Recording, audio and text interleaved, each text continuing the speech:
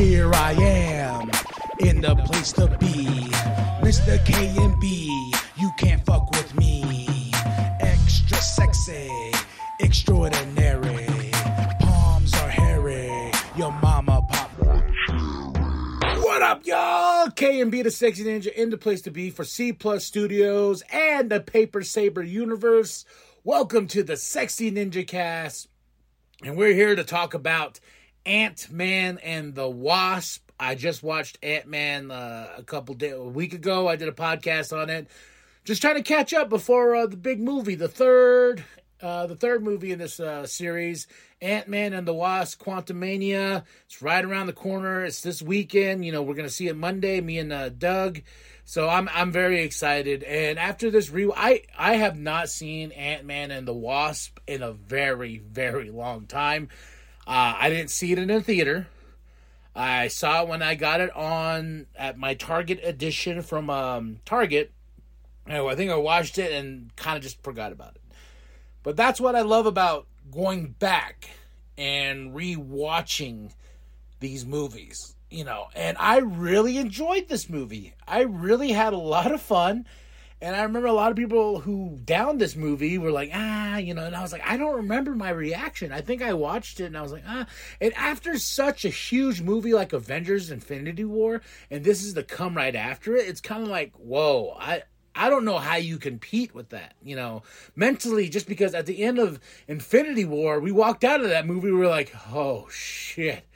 It just got real, you know what I'm saying? Like, it was just one of those crazy-ass things. Like, this movie ends... This is the end of this after Infinity War. How do you live up to that potential of what this movie does? So, you know, and the story is Scott Lang grapples with his choices as both a superhero and a father as he struggles to balance his home life with his responsibilities as Ant-Man. He's confronted by Hope Van Dyne and Dr. Hank Pym with an urgent new mission. Scott must once again put on the suit and learn to fight alongside the Wasp as they join forces to uncover secrets from the past. Some flashing light sequences or patterns may affect photosensitive viewers. I don't know why I read that last line, but that's true. There's a lot that's going on, especially when they go into the quantum realm, you know. And this movie is trying to find Janet, Hope's mom. So after the events of Captain America: Civil War, when Ant-Man went to go help Captain America go fight Iron Man and all this and that, he pleaded a deal and he got under house arrest.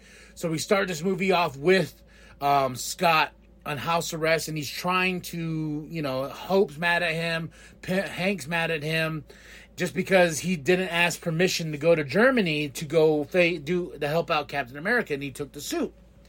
So, you know, now he's under arrest, and he has like 3 days left until his house arrest is over. He can go back. Cassie, you know, there's this really great scene in the starting with him and Cassie, like they're you know, he made this like tunnel for them to make steel jewelry and stuff like that. Not jewelry, but like, you know, treasure hunt for him and Cassie. And I love this father-daughter relationship because I have a daughter, you know, and I understand Scott just wanting to do the right thing. And Scott's smart, but he's not that smart. And so I'm like, I relate, you know, especially in scenes where he's with Hope and Hank and they're talking science stuff, or, you know, where they're with, Goliath, Lawrence Fishburne's character, where they're talking and he's like, what? Can we say that in English? And the bad guy in this is Ghost. And she has this problem where she was affected by the quantum realm elements and stuff like that, and where she's phasing in and out. Only a few days left. Goliath, I can't think of his name right now. Yeah, character-wise, I can't think of it because, like I said, just finished this movie.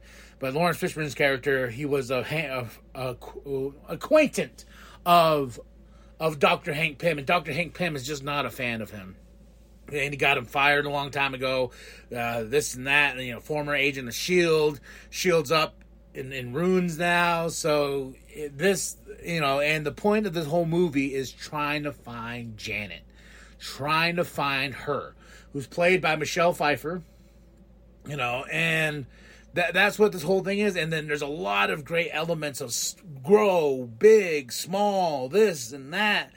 And when Scott is at home, he falls asleep, and the quantum realm mess with his mind and stuff like that. And like, she's sending him a message to get to Hank and Hope, and he like wakes up and he's like, "Oh man, what's going on?" And then he calls Hank. He's like, "Hey, I haven't, I had a dream and blah blah blah blah. I saw her. I saw your mom. I saw Hope's mom." So fast forward after that. They what's it called? They basically kidnap Scott, and Scott's like, "No, I don't want to do that." Like, he wants his life back with Cassie. He wants to, he wants that, and he learned magic, and that was so fucking cool. He's like, he's been under this arrest for so long, he learned magic, and all the characters are great. He has his this weird, fun relationship now with his ex-wife and her husband. Like, they're just a really big family unit now. Luis, and they have a security company now that they're trying to, get off the ground and stuff like that. And Scott's just trying to make it, man. That's all Scott wants to do. And he wants to do the right thing also. And after they kidnap him, they tell him, like, "Hey, we're building this this bridge to the quantum realm. We're trying to go and try to pinpoint where she is so we can get Hope's mom out of there and bring her back." So, and there's a lot of many little factors in this. They're working with this mafioso guy, played by Walton Goggins, and I forgot about that because I love that dude, and he's kind of just there. He's like, "I know what you guys have been doing, the FBI, blah blah blah," and Ghost is a threat, but not really. She's just kind of warped and wants to just not phase through things anymore. There's no, the biggest thing of this movie is they're just trying to get this lab. They want the lab. And, and the mob guy's like, "Yo, I could sell this to the highest bidder, this quantum technology, and he's like, "I'll sell it for $1 billion, even though I don't feel like that's worth it," But Hope's just like, "Fuck you. I just want to do the right thing. I just want my mom." So a lot of this movie is just a cat and mouse chase, and forgiveness in many ways. And there's a great scene when they go to where Ghost is located with the lab that she stole, and Hope talks to Scott, and she says, why didn't you ask me to go with you?" And he's just like, "Would you?" He goes, "Now we'll never know." And that's building their relationship, like, with each other, not as just people who love each other, but as partners. Ant-Man and the Wasp, like that was the building aspect of this movie with these two, was trying to bring them together. But also, I just love that scene. I just love when she goes, and if you did take me, you wouldn't have got caught. Throwing a little bit more shade in there. Him and Hank's relationship is really fun, where after that scene, she gets out of the van and he goes, "Hey, can you quit oogling all over my daughter and go get my fucking lab?" And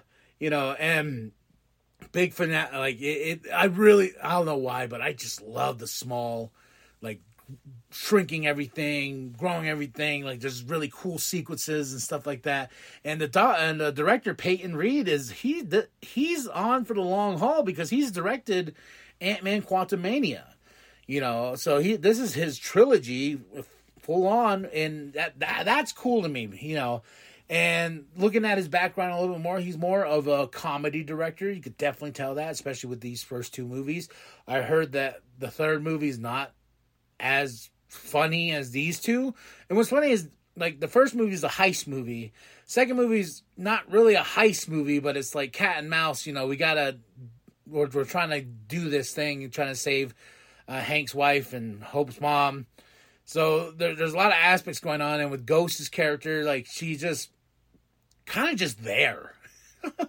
If that makes any sense. But then she gets cured in the end, because after they pull Janet out, she's like, "Hey, I developed these powers while I was down there in the quantum realm, so they kind of changed me." So that plays into the third movie, I'm guessing, because she's been down there. And she knows her way around, because she looks like a warrior when Hank finds her, because Hank's in there, and he's like, his mind's getting all crazy. She comes and she rescues him, and he's like, yo, you've changed. She's like, hey, this place changed me. This place is nothing like we thought it was. It's something far different, and now we're going to explore that in the third movie. And I think we're going to build upon more of Scott and Cassie, because she's going to become part of the story in helping, Scott. And there's like with Endgame, when he lost that moment in time and she grew up and he's like, Peanut, there's going to be I think this movie's going to be a little bit more emotional with the third one, with Kang and everything like that. Something's going to happen with Scott. Either Scott's going to die, or Scott is going to be the one that releases Kang into our world and stuff like that. And then he's going to have a big redemption factor in Secret Wars or Kang of Dynasty, Kang's Dynasty or whatever. And I'm like, oh man, if they kill Scott, I'll be like, no, because I love Scott. Scott, in Endgame, he's that comfort, when he comes out of the quantum realm, when he goes in and he comes out and he's just like, hey, I'm really hungry. I want a sandwich. Is he going to eat that? He adds those layers of like comfort to you as you're like, I understand Scott. And there's another great scene within this movie where he's sitting there after he has to get back there before the agents come and know that he's gone. And he gets there in time, and Cassie covers for him a little bit while he gets out and says he's sick, blah, blah, blah. But they're sitting there at the end of the bed, and he's just like, she's like, you're a superhero. And he's like, I'm not a superhero. She's just like, Daddy, you are. You got to do the right thing. That's what you always taught me. You taught me to always do the right thing. And she looks up to him, and he's, there's this trophy that they go after in the starting of the movie, and it's his world's greatest grandma. And this line pays off in this scene with him and Cassie. They're sitting there at the end of the bed, and she's like, Daddy, I believe you. You can do it. You want to know why? You're the world's greatest grandma. And I kind of got choked up a little bit. I was like, and there's a lot of great action in this movie. And is the story great? Is the story perfect? It's just a fun movie, and that's why I'm laughing at the fact, like, with these last few Marvel movies, everyone's been so like split, and that's why I'm watching all this Ant-Man Quantumania reviews. I'm reading subtle reviews more or less than full-blown in-depth like spoilers. Like I don't look for that, and I'm just reading like, oh, you're gonna love it, oh, you're gonna hate it, it's the lowest score on Rotten Tomatoes. Fuck Rotten Tomatoes, man. Go make your own opinion about a movie, and it was funny. It's like I was talking to Doug, and y'all know Doug. Y'all know him with all our reviews and stuff like that. He goes a little bit more on the negative side sometimes of these movies because he holds them to a certain expectation, rightfully so, because that's his choice. And like we were talking about this movie, and he's just like, yeah, he goes, it's just weird placement. Like it's kind of happening before Infinity War happens. Then the mid-credit scene is when Scott goes into the machine. So they can extract the quantum power, and everyone disappears after the Thanos snap. So this is where we're going to catch up with Scott in Endgame when the Rat, the savior, accidentally stands on a button and lets Scott out.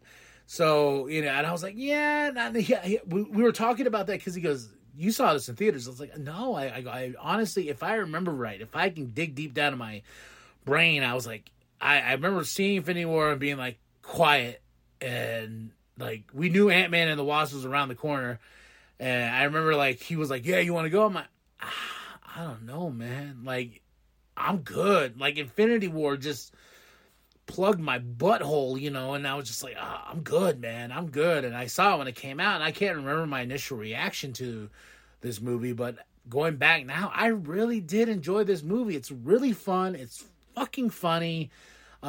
All the characters blend really well together. Of course, my boy Luis and the crew. And the Truth Serum. It's not Truth Serum. That's Truth Serum. Oh, shit, it's Truth Serum. Then that joke pays off in the end when they got the guy that made the concoction, and they have him, the mob guy and all them confessing to the cops. And then the guy's like, oh, it is true serum, you know. True serum doesn't exist, it's in the movies. But that was great. Seeing more giant man aspects of Scott growing bigger in the faulty suit. You know, nothing wrong with the faulty suit to really push a narrative with what he can do. And there's a great scene, too, where they go to Cassie's school because he kept the original Ant-Man suit and this trophy, and she took the trophy, and they went to go get it, but then he's at a point where he shrinks a little lower, then he gets in the van, and Hank's all, hey, sport, did you have fun in school? You know, just fun stuff like that. And this movie ain't rocket science. Like, they're just after this lab in this case, and everybody wants it. Hank and Hope are on the run just because of what happened with the Superhero Registration Act in Civil War. So... if I really have to give this, and that's why I'm really sad that Luis and the crew, I looked on their IMDb, they're not listed for the third movie. Kind of made me sad because I like those characters, so I want those characters, T.I.'s character and everything like that. I want those characters back, but from what I'm reading is this movie, Peyton Reed's going in a different direction. They said this is more full Marvel than these movies are, and I think that's why I like Ant-Man and the Wasp, because they're very different from the other Marvel movies. You know, they're more, they're not light, they're lighthearted, but there's also like good comedy when good comedy is used right, especially in this sort of aspect of storytelling in this type of movie. And I just had a blast, man. I give this movie about a 4 out of 5. And with the combination of watching the first one and watching this one, I would say I still like the first one more, because that's a redemption story for Scott, and this one is a story of forgiveness of, you know, with him and Hope, reconnecting with Hope, and you know, getting forgiveness from Hank, and him taking on the role of being a superhero, which is Ant-Man. And sacrifices will be made in the next movie with Kang, you know, because there's that one part in the trailer where he says, I don't need to win, I need us to lose, you know, me and you. That's what has to happen. He's going to make a sacrifice. Either he dies, either he lets Kang out, either something happens to Cassie or something happens to Hank. We shall see. So I know a death is upon us in a third movie, and I don't know if I'm ready, especially if I watch these movies back to back. And that's another aspect of these movies too, because it's weird watching a trilogy of movies when honestly it's not a trilogy upon itself, because these movies are placed in certain areas in this Marvel timeline that we're going. You know, like the Marvels, the Captain Marvel movie, you know, you got her origin, but it's really, then you got the second movie that really connects to the Ms. Marvel show.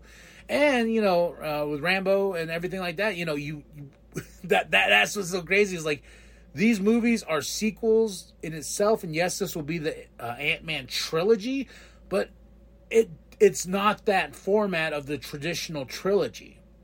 Like, Ant-Man was placed at the end of the second phase, and this one was placed here right at the Infinity War, but it's telling a complete narrative story. And when you go back and watch these movies, you know, you're like, oh yeah, I'm in phase this, I'm in phase that, oh shit, I'm in phase 4, okay, cool. You know, there's so much time in between each movie, and they tell you how much time has been in between each movie. So it's just like Black Panther, you know, the first Black Panther movie, then you go see Wakanda Forever, the King's dead, but you also have to go watch the other journey you have with them in the Avengers movies. You know, you get to see his origin start in Civil War. That's what's so crazy about this Marvel Cinematic Universe, and I'm always digging it. You know, my wife says, when I told her about the mixed reviews with the third movie, she was just like, yeah, you know, I think people are getting burnt down on superhero movies. I was like, yeah, but I'm not. You know, fuck everybody if they're not going to go to the theater and just enjoy themselves. Like, when I broke down the Fast X trailer, man, I was like, fuck yeah, sign me up, take my fucking money. And am I the problem? I will be the problem. I don't give a fuck, man. I'm going to these movies to escape, just like how I buy a comic book, just like how I do this. This is how I listen to music. These movies are an escape, and if I'm gonna have a good time, I'll have a good time. Do I love every movie? Not really. But if I'm enjoyed and I'm entertained, yeah, and I can get critical, but this movie here was fun. And I was talking to somebody, I was like, why don't you like this movie? I was like, oh, blah, blah, blah. I was like, yeah, but wasn't this fun? Wasn't this cool? Like, I really loved them building more of the relationship with Cassie and Scott. Scott really taking the aspect of being the hero and the Wasp.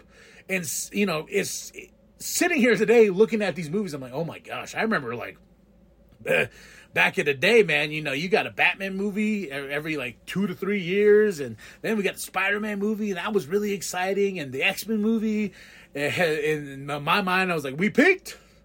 We finally made it, boys. We finally made it, and now there's like 5 superhero movies a year. I'm living in my golden age, and I'm going to embrace it, embrace the nerd. Ant-Man and the Wasp, 4 out of 5. I still like the first one more. Tell me what you thought of the movie. Are you excited for Ant-Man and the Wasp: Quantumania? Are you worried? Because it's going to be a different pace, and I heard it's very psychedelic in a lot of ways. You know, Bill Murray's in this movie, and you know, I can't wait for Kang though. I can't wait for Kang.